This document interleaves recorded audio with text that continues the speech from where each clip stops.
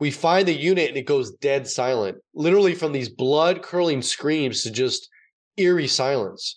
And we didn't see anybody outside at all. No other noises, no other sounds. And we're announcing ourselves, please come out, show us your hands. And there's nothing. No movement inside the house. We don't hear any noises. My partner notices a huge window, a louvered window the size of a door, and it's completely shattered into the condominium. And so we again announce ourselves, and we've got to get in there. We don't know what's happening with this couple. We have to try to save their life. And so we go in. Today's guest began his law enforcement career in the United States Air Force as a security force officer, where he remained for 6.5 years. Immediately after the Air Force, he was hired by the Walnut Creek Police Department, and in 2014 he was awarded the Walnut Creek Distinguished Service Medal for his heroic and life-saving actions during a fatal officer-involved shooting 2 years earlier. However, the family sued, and what followed was a 4.5-year civil court battle and a personal internal war against PTSI. Episode 88, Michael Subaru.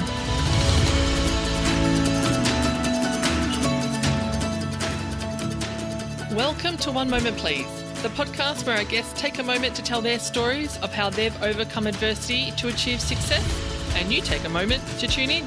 So bring on the inspiration.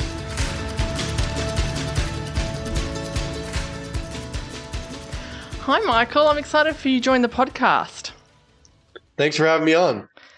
Well, we got put in contact with another podcaster, Tiffany. So thanks, Tiff, for the connection in regards to connecting us. But you've written a book, Relentless Courage, Winning the Battle Against Frontline Trauma. And it's about, I suppose, all your trauma and PTSI. You co-wrote it with is she a psychiatrist or psychologist?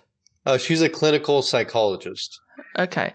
So we'll get in around how that came about, because I'm excited to talk about that. But I really want to talk about your childhood, because you went from military and then to the police force as well. So I'm interested about what shapes people and wanting to delve into those careers. So talk to me about your childhood and why you sort of wanted to go into the military.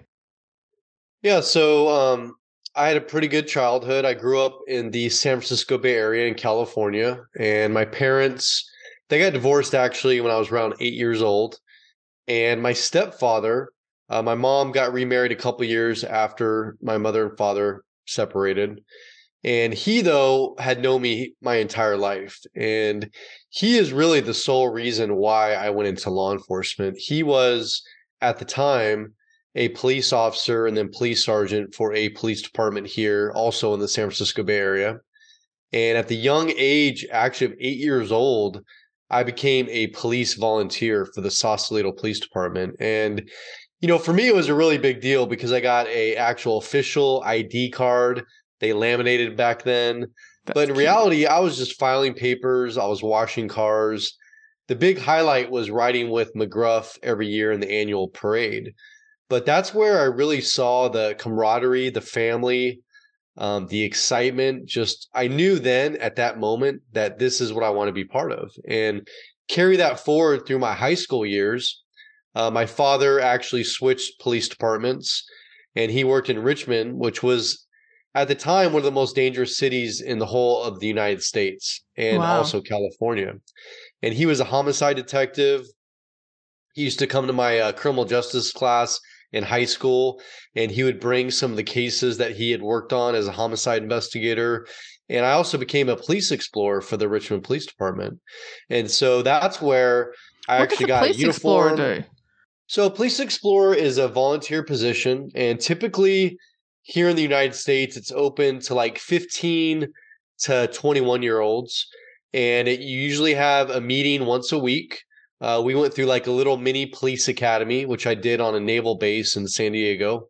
And in addition to that, the big perk of the job is you get to do ride-alongs where you're actually riding with full-time police officers in the passenger seat. And you're seeing firsthand what police officers do on a daily basis. So you're going to calls with them, when they're pulling people over, anything and everything that they do, you were there for that. And then we did other things like worked parking enforcement, parking control for different events that went on throughout the city. But really it was, I mean, my first kind of real, I guess, participation in law enforcement, and just having that badge, having that uniform, and again, being part of something bigger. And so my plans did change, though. My original plan was to go into the FBI after college.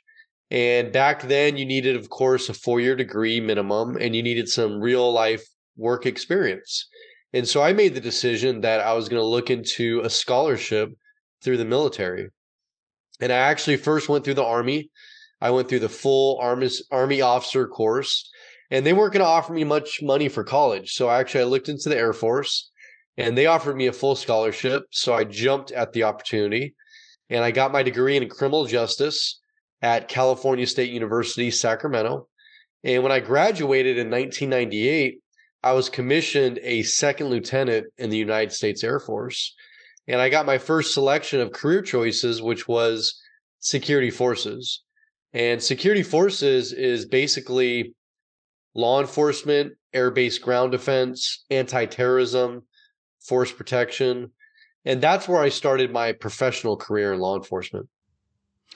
It's a very broad scope from law enforcement to, it was law enforcement, global force protection, anti-terrorism, nuclear security, foreign airfield assessment, airbase ground defense. It's very broad. It is. And that's the thing, is that we're basically, security forces is considered like the infantry army of the Air Force. So, we're responsible for guarding and protecting all the Air Force bases, not just here in the United States, but any bases overseas and hostile zones. And there's a whole other component that goes along with that. But within the bases here in the United States, we also have a regular law enforcement mission, because people live on the bases, people work, there's businesses, there's people driving cars, so there's traffic enforcement, there's accidents. And in addition to that, I did work in nuclear missiles, where I was actually out there protecting the ICBM sites where the missiles launch out of the ground in both Wyoming and Nebraska. So I have done quite a lot in the military. I served 6.5 years active duty. And during that time, I was in the Middle East, I was in South America, I was all over Europe and all over the United States. So I do actually have quite a vast background of experience in the U.S. military. Did you enjoy it? Because you got out at 6.5 years. What made you get out? So my original plan actually was only 4 years, because that's what my commitment was, because I wanted to do my time. I had to work off my scholarship, and I was going to go into the FBI. And this is where things changed. And the first thing that changed was they offered me a chance to live in Germany. And so I wasn't going to turn that down. And by taking that assignment, it actually extended my time commitment that I owed to the United States Air Force. And when I was in Germany, shortly after I got there, that's when 9/11 happened. And that's where I was sent to the Middle East. And so, during my time in the Air Force, I did work with different federal agencies like the FBI, the DEA, the U.S. Marshals. And I realized that really wasn't what I wanted to do. My ultimate goal had changed, and I wanted to come back to California and be a police officer in uniform, driving a patrol car out there every single day, interacting with people, going to calls. And so after I left Germany, I got assigned back to California at Travis Air Force Base, which is just outside the San Francisco Bay Area. And during that last year in the Air Force, I started applying to different police agencies here in California. And that's when I got hired by the Walnut Creek Police Department in 2004. And Walnut Creek, because I'm sure most listeners don't know where that is, but it's about 15 minutes outside of San Francisco. So it's very close to San Francisco. Okay. So I would imagine quite a busy department then in terms of call-outs. So the city I worked in was actually a nicer upscale city, but there was a lot of people that commuted through the city and went there to work. But I would generally say it was more of a safer city to live in. It was known for destination shopping, dining, like night entertainment, nightclubs, those types of things. So there was a lot that went on, but it wasn't considered like a very dangerous city like Richmond, where my father worked. When you were when you entered the police force, I know that obviously you've got a bit of an insight through your dad, and as a kid what you were doing in terms of the volunteer aspect of things. But what do you think the perception is against the public? And I try not to get too political because I know there's a huge political issue at the moment over there. But what do you think the perception is in terms of the public, what they think the police force role and duties and what it's like to be on the force compared to you being in the role and the reality of it? You know, there has been a lot out there as far as divide and anti-law enforcement sentiment, but the reality is I think that most Americans truly appreciate law enforcement. I think if you look at most cities, especially now, across the United States, we're dealing with a crime epidemic where homicides are way up, property crimes, robberies are on the rise, and people are actually fed up of the crime. And so, was that from the defund me movement? Do you think it's from the cutting of or is that just an evolution? It was always going to happen. You know, that did happen and there was a movement for that, but I think people are realizing that was a big mistake because defunding law enforcement is the last thing that we need to do. I mean, if anything, we need to better train and educate our law enforcement and provide more resources. But that movement, it's affected a lot of different agencies. And now all agencies across the United States are understaffed and they're hurting because a lot of people do not want to do the job anymore. You know, they don't want to take on the risk and the scrutiny because now, you know, like in my case, in my example, and I'm sure we'll get to this, but I was involved in a fatal shooting where a man with a butcher knife was trying to kill a couple. And it was a justified shooting. We had 2 victims and witnesses that survived, you know, but even given that, I was sued. I went through 4 years of a federal lawsuit where every microsecond of my decision that night was scrutinized and analyzed over 4 years. And literally everything was on the line when I was sitting there in the courtroom in San Francisco. And that was a completely justified shooting. So when you look at that on top of the trauma and the stress that we endure as first responders, you know, it's unlike anything else. I mean, it truly is. And for me, it was a calling. This wasn't just a job. This wasn't just something where I opened up a job ad one day and said, oh, that sounds pretty cool. Let me go try that. You know, as I mentioned before, as a young child, this is something that I aspired to do. And I felt a higher purpose, a higher calling. And I think that most people that go into law enforcement truly want to make a difference for their communities. You know, they're willing to leave their own family and loved ones every single day, knowing that they may not come home, that they may be killed in the line of duty. And we're willing to do that. You know, and not too many people that I know outside of law enforcement or the military are willing to do that and literally put their life on the line every single day for complete strangers. Talk to me about hang on, let me jump back a little bit. I think people need to understand that when you're a first responder, and this is coming from someone that's never done first responding work, that you never really know what you're walking into. So there is that element of stress in terms of, well, I've got this call out, but realistically, is it what they've told the dispatcher? And what am I walking into? Particularly if it's a domestic violence situation, it's probably the most volatile, or, you know, and I know obviously with your firearm laws over there, things are even more escalated and stressful compared to if you're in Australia. But there's that element as well in terms of the everyday stress. But you touched on the shooting, so let's delve into that because I know that you're limited in regards to time. How long had you been on the force for prior to the incident? So basically, I was a new sergeant. I had just been promoted in November of 2012. So I was on the force for about 8 years as a civilian sworn police officer. And that's in addition to almost 6.5 years as a security forces member and as an Air Force captain. And this incident actually happened. My shift started the day after Christmas. At that time, I worked what's called the graveyard shift. It was a 10-hour shift that started at 9:30 p.m. at night, and we got off at 7:30 in the morning. And during that time, I mean, my life was absolutely perfect. Like I said, I had just gotten promoted. My career was on track. I was happily married. I had a beautiful 2.5-year-old daughter. I just bought my dream house. I was in good health. My entire family was in good health. I mean, literally, I couldn't think of a negative thing that was going on in my life. And I remember going to work that day, just feeling really upbeat and positive because it was our Friday. We were going to be off for 4 days after we ended this shift. And typically, shifts after Christmas or around the holidays are pretty slow and they're uneventful. We were at minimum staffing. When I got to work, everyone was in a good mood.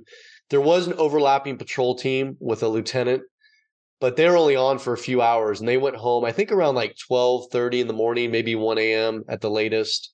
And at that time, I was the only supervisor on for the entire city. And I had my patrol officers.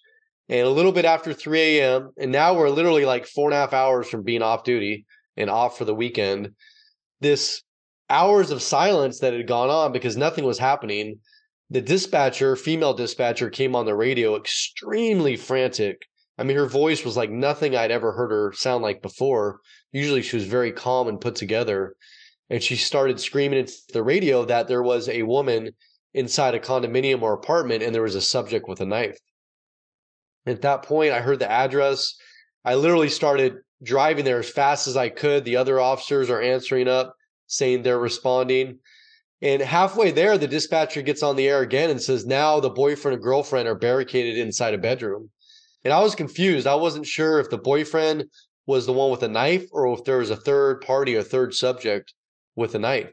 And so I asked on the radio and the dispatcher clarified. She said, no, there's a third subject with a knife. And so at this point, I mean, literally my adrenaline's pumping. I'm imagining just horrific scenes. I'm trying to get to the location. I know the street. I know the general area, but this isn't a big condominium complex. It's 2-story attached condominiums on all sides. And so I don't know where this exact unit is. I just know where the complex is. As I pull up on scene, I'm first on scene. I start to open my car door and the dispatcher starts screaming, saying, units, units, there's a struggle, there's a struggle. And then she says she lost all contact inside the condominium. And as that's happening, I can hear blood-curdling screams coming from the distance. I can hear a female voice. Literally, it sounds like she's dying or being killed. And at the same time, another officer, a female officer, pulls up right behind me. And we literally look at each other and we just start running towards the screams. We have to crawl underneath an outside stairwell. And we get into this open courtyard. And there's just condominiums on all sides. We find the unit and it goes dead silent, literally from these blood-curdling screams to just eerie silence. And we didn't see anybody outside at all. No other noises, no other sounds. And we're announcing ourselves, please come out, show us your hands. And there's nothing. No movement inside the house. We don't hear any noises. My partner notices a huge window, a louvered window the size of a door, and it's completely shattered into the condominium.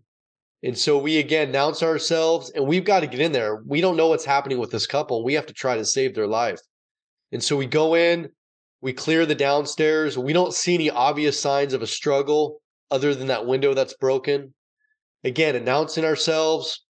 No one's saying anything. I mean, there's no noise. We get to the bottom of the stairwell. It's just my partner and I. We have our guns out. They're pointed up the stairwell. Again, announcing ourselves, saying, come out with your hands up. And eventually a male subject partially comes out at the top of the stairwell, but we can't see the entire right side of his body. He's sweating profusely. His eyes are wide open. He looks like a zombie. He's literally staring straight through us as if we're not there. And again, we're saying now, show us your hands, show us your hands. And there is no reaction, no facial expression, no eye movement, no body movement. I mean, literally no reaction. Moments later, he comes out a little bit more, and my partner yells, he's got a knife, he's got a knife.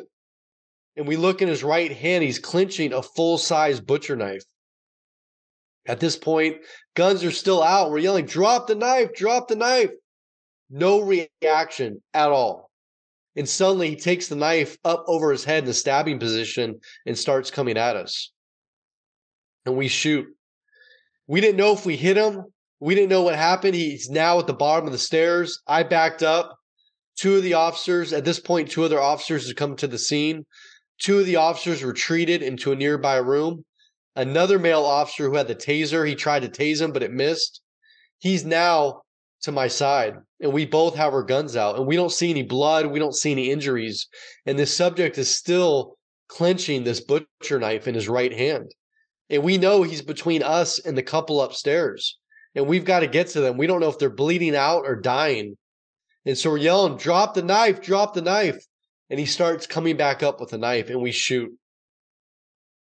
And there's no nice way to say it, but he was killed instantly, literally killed right in front of me. Eventually, after we checked for vitals and there were none, we had officers go upstairs, and it turns out that this subject had been stabbing through the bedroom door with this butcher knife, and the door was coming off the hinges. And this couple was physically barricading the door with their bodies, trying to prevent him from coming in. And thank God we got there and we did, because I know for a fact they would be dead had we not gotten there and we did. No doubt.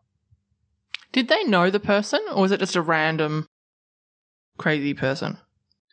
So we didn't know this at the time, but we later found out that actually the subject with the knife was one of the roommates that lived there. And I'll try to make it quick, but the backstory that we found out was there was 3 males that lived in this 2-story condominium. And this was right after Christmas, so one of them was still with his family away. And earlier that night, the one roommate, the victim, had his girlfriend over, and the 3 of them were all hanging out, the suspect, the boyfriend, and the girlfriend. And there was no history of any problems between these people. There was no history of mental illness or anything with this suspect. He had no police contacts, no criminal history. They were hanging out, watching movies, having a good time, eating. At some point, the boyfriend and girlfriend go up to their room, and the boyfriend's playing his Xbox or video game. The girlfriend falls asleep on his lap, and hours later, after 3 a.m., the male roommate, the suspect, just comes into their bedroom. Same look they describe, eyes wide open, sweating profusely, non-responsive, jumps on the bed and starts trying to strangle to death the other roommate.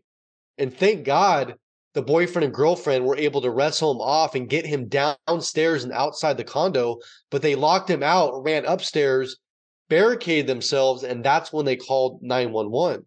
And that's when the suspect broke through that window, and the kitchen was right there. He opened a drawer, pulled out this butcher knife, and headed straight up to their bedroom door.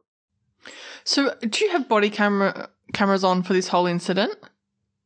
So at that time, we didn't have body cameras. Our agency now does have body cameras, but this was December of 2012. And many agencies back then did not have body cameras like they do now. So this sounds like a fairly open and shut case. You're protecting somebody that's brandishing a weapon, threatening you, and has threatening and attempted murder in terms of the occupants inside the, from my non-legal standpoint.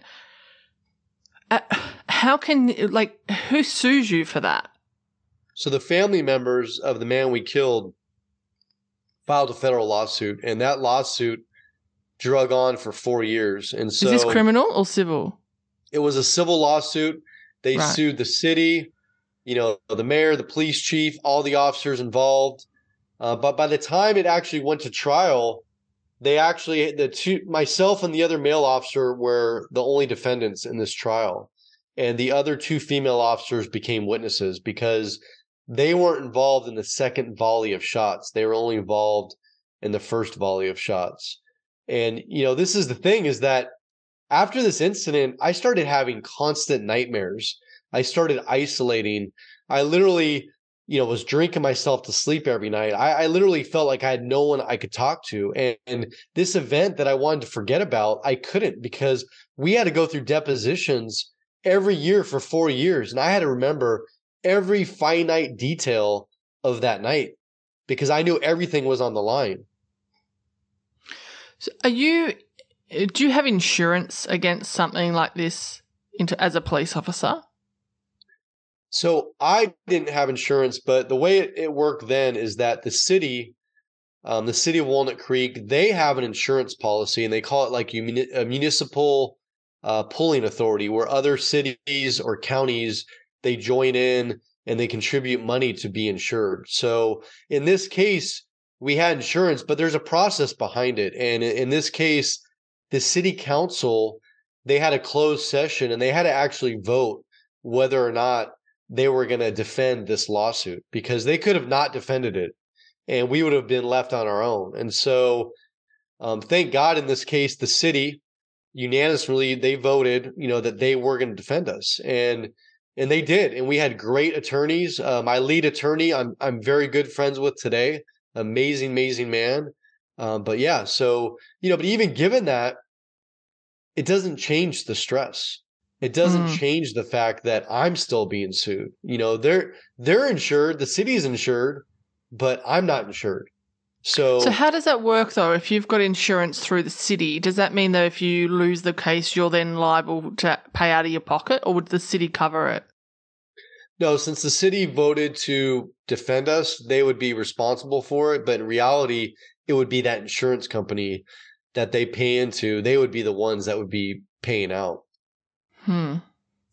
So if you're isolating and you've got court cases going on, are you able to, you mentioned that you can't discuss this with anybody, but is that because you're isolating, or is that because there's a court case going on and you can't talk to the witnesses about it because you don't want to be seen to be interfering with the process? Well, so there's a lot of different factors here, but when the shooting first happened, there's the first, what you'd call criminal investigation. So where the district attorney, they get involved and, you're being investigated for murder. I mean, yeah, it was justifiable, but you go through a full investigation. You're interrogated, they collect evidence. And so there's that process going on. And because of that process, I was specifically ordered by my chief not to discuss the shooting incident with anybody. And on top of that, they had an IA investigation, or an internal affairs investigation, where my own agency was running a parallel investigation to ensure that no policies or procedures were violated. And then on top of both of those things, we were sued. So, the facts are that in reality, there is a few people I could have talked to. I could have talked to a clinician, like a psychologist or a therapist. There's a protected communication there, a clergy person. But at that time in my career, I didn't believe in using those resources. I didn't have those established relationships. And so I literally felt alone. I couldn't talk to my friends about it. I couldn't talk to my coworkers or my fellow police officers about it. And literally, I felt like I was on an island. And I felt like literally there was nowhere I could go. There was no one I could turn to. And I started suffering inside. And it started affecting my marriage. It started affecting my physical health, my mental health. And there was an extreme domino effect where it led to a lot of negative things in my life and bad decisions. When you're saying it led to bad decisions and a domino effect, what were some of those bad decisions? Well, I'll just go to the extreme. And the main one was that I got to the point where I didn't want to be here anymore. Right. I literally started putting myself purposely in dangerous situations, hoping I got killed in the line of duty or I died on the job. So you're still working at this stage. You're not on administration leave with pay or anything. You're still out in the streets dealing with this stress and then a stressful job. So I was only off on admin leave for 2 weeks, and wow. We all wanted to go to work, back to work right away. That's the thing, is that we're like, okay, let's get through this. Let's get back to work. That's what we did. And so carry that on after those 2 weeks for 4 years. Yes, I'm still working full time. I'm still being exposed to hundreds more traumatic incidents, fatal car accidents, domestic violence, suicides, homicides, even just natural deaths, even incidents where I almost shoot other people, other incidents where I encounter people with knives. And that's the thing, is that, it's trauma on top of trauma on top of trauma. The trauma is literally endless. I read somewhere that you felt that the department turned its back on you. How so? Because I would have thought that going through the internal investigation would have been just part of process and policy. Why did you feel betrayed by the department?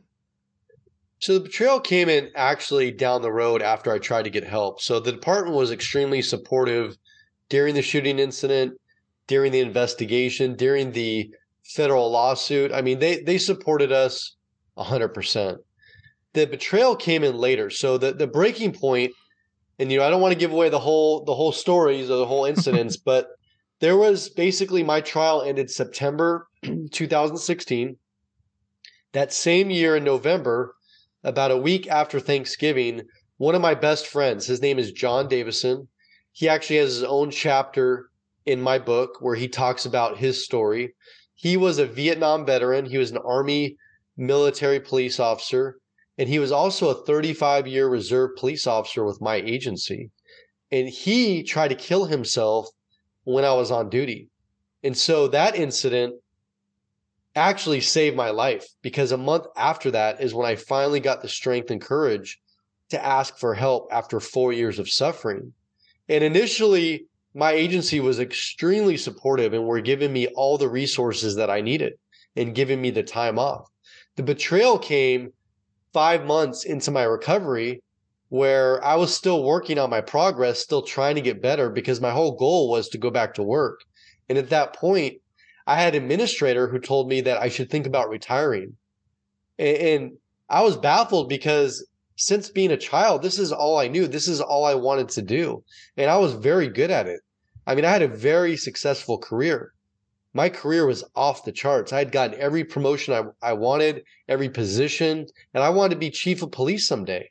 And now I had an administrator who literally was trying to talk me into leaving the force. And after that started a whole chain of events of further administrative betrayal, with investigations and allegations and things that I go into great detail in my book. And I call this administrative betrayal. And so imagine this: we have childhood trauma, we have repeated work trauma on top of that, and now we have administrative betrayal, where our work family, the ones that we thought have our back to the fullest, in this case, my blue family, literally turns their back when I need them most. And so you take that trauma on top of all of that, and that's what pushes people over the edge. It's oftentimes not the traumatic incident itself, but it's the lack of support or the betrayal after the incident that pushes people over the edge. Did they know why the housemate snapped? We don't know. So the first thing we want to do is see what drugs were on board. What was this guy using? What was he doing? And so we did every blood lab test imaginable. I mean, through our county crime lab to private labs across the country. And the first thing they detected was THC, or from marijuana. And there was a thought that it could have been drug-induced psychosis from marijuana. It's rare, but it does happen. It's a fact. And his roommates had said that, and other friends, that he had used MDMA or ecstasy in the last couple weeks or so.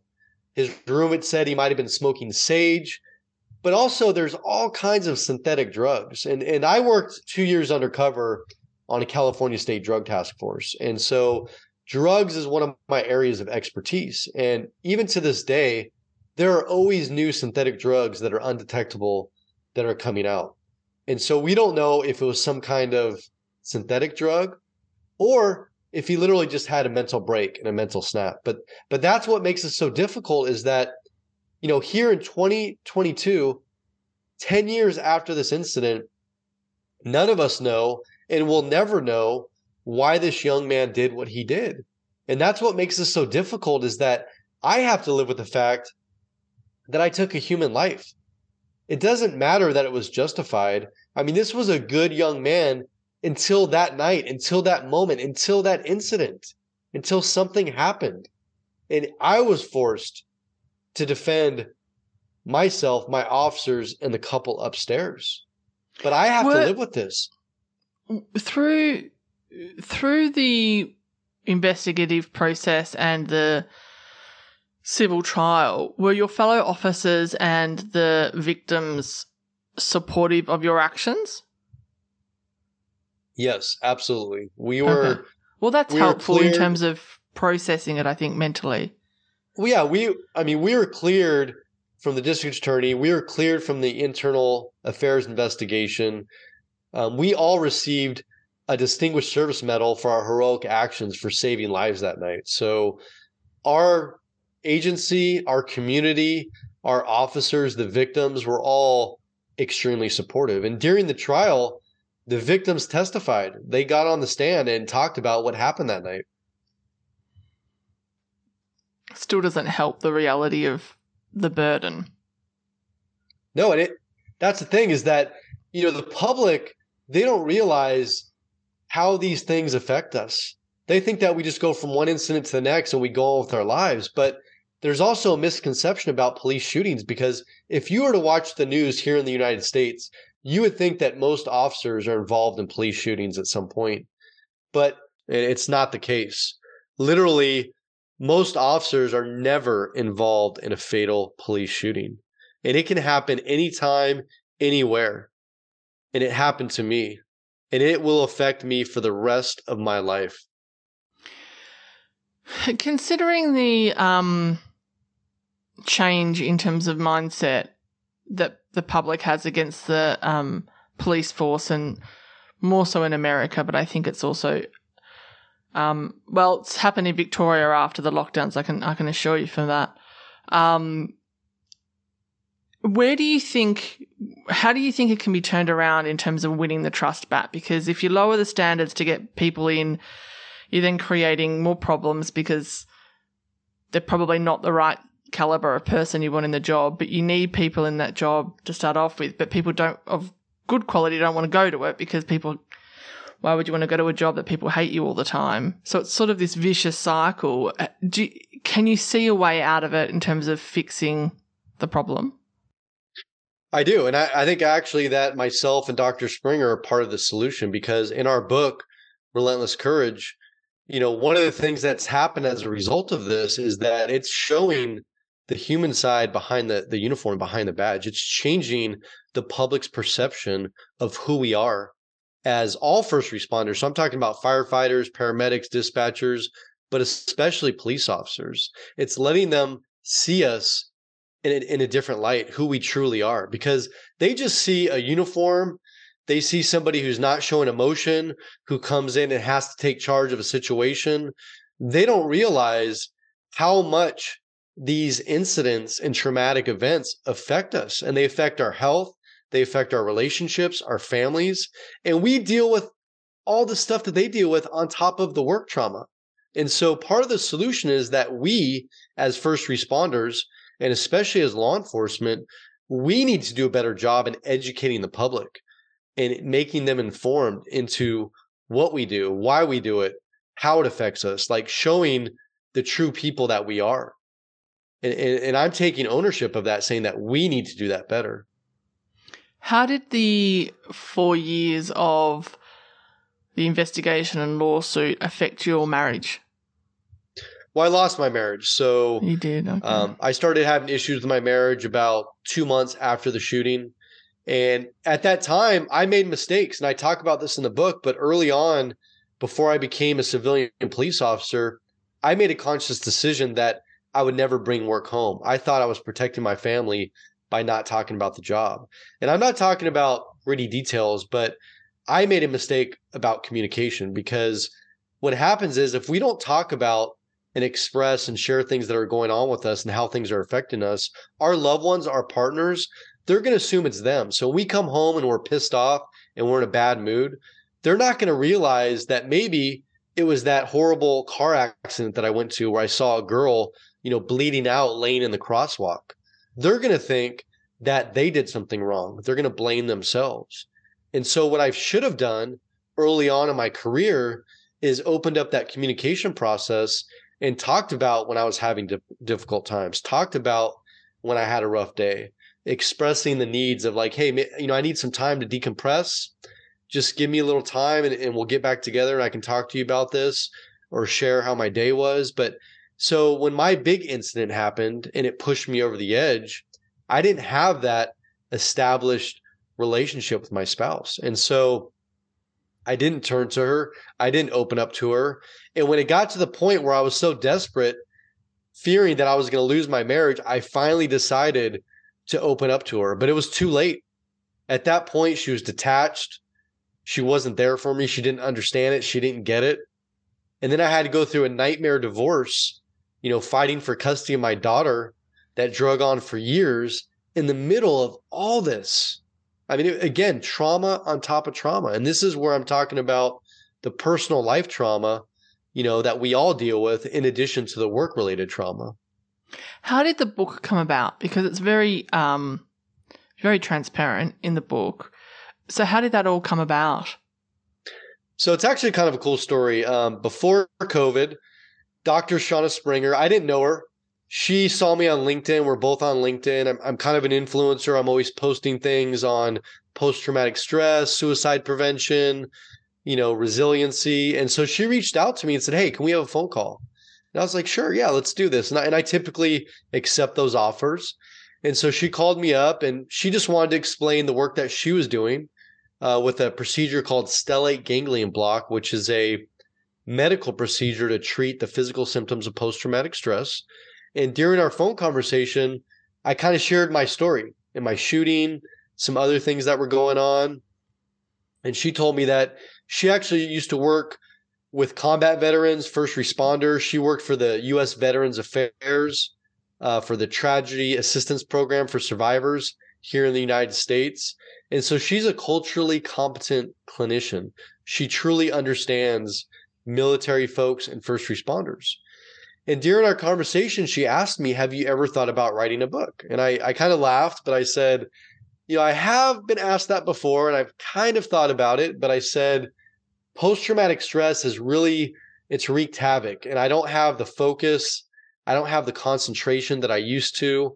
I don't manage stress like I used to. And I just don't think I can get a project like that done. So we left the conversation at that. A couple months later, she reaches back out to me and she says, look, your story, it's sticking with me. She's like, I've heard hundreds and hundreds of trauma stories, but your story, it's going to help countless people. It's going to save lives. And she said, I want to make this project happen for you. I want to do this book with you. And I knew at that exact moment, I didn't hesitate. I knew she was the right one. I said, let's do this. And the funny thing is that, so COVID happens and we didn't actually physically meet in person for like a year and a half. So we did this whole process through Zoom meetings. We had Zoom meetings like every week, 2 hours long. And and the thing is, this took a toll on me. I mean, I go all the way back to childhood to present day. I go very deep into a lot of very traumatic incidents. But the fact that I had a psychologist who I was doing this with that would check in with me before and after every session, we have a friendship where I could call her day or night. And that really made this project feasible. It made it happen. And this book, it's groundbreaking, it's innovative, and it's different than anything I've seen. And the format is very simple. There's about 15 or 16 chapters. Every chapter is split into two distinct parts. The first part is my story told in my voice all the way back to childhood to present day. But the second part of every chapter, Doc Springer breaks everything down. She explains it in layman's terms so that anybody and everybody, whether you're a first responder or just somebody on the street, you're going to truly understand the human behind the badge. You're truly going to understand the toll of the job and how these things affect our mental health, our physical health, our relationships, our family. I mean, this book I'm biased, of course, but it's saving lives. This book is absolutely saving lives. Talk to me. It's Relentless Courage, Winning the Battle Against Frontline Trauma. So you can get that where Amazon.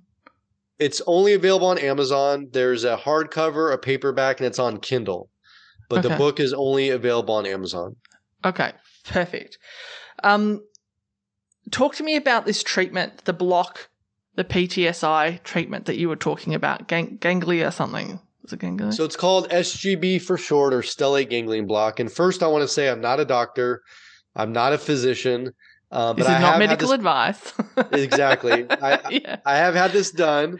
So I'm going to do my best to describe it. So this procedure has been around for over 100 years, but it was first designed for like pain blocks to control pain. And it's been used for a very long time. And what it is that a anesthesiologist, a medical doctor, takes an anesthetic, In this case, a very common one that is often used for like childbirth and labor and delivery. And they inject it under imaging so they know exactly where it's going in a specific bundle of nerves in your neck. And that bundle of nerves controls your amygdala, which is your primitive brain. And that's what causes the fight or flight symptoms. That's what causes the feeling of anxiety or panic. It causes the sweating, the anger, the feeling of wanting to run away. And the whole process, it's designed to reduce those physical symptoms. Now, it's not a cure-all. This does not cure post-traumatic stress. But what it does do is it lessens the physical symptoms so that you then can work on what you need to work on, whether that's going to see a therapist, go to like first responder support meetings, go to a week-long retreat for post-traumatic stress, do EMDR, equine therapy. I mean, there's all kinds of things you can do. But again, it's not to cure post-traumatic stress. It's to get you to the point physically where you can actually open up and work on the things that you need to work on. So you need to follow up this procedure by seeing a therapist, a clinician, a psychologist. In fact, when you go do this procedure, they don't ask you about your trauma. I mean, you're not there to relive your stories and trauma. It is literally, it's a medical procedure to treat the physical symptoms. It takes like 10 minutes. It's painless. And the effective rate, I believe, is around 85%. So usually they do a right side injection. And if you'll usually feel a difference within right away up to 2 hours and then up to like 2 weeks after that, as far as different things that are coming out.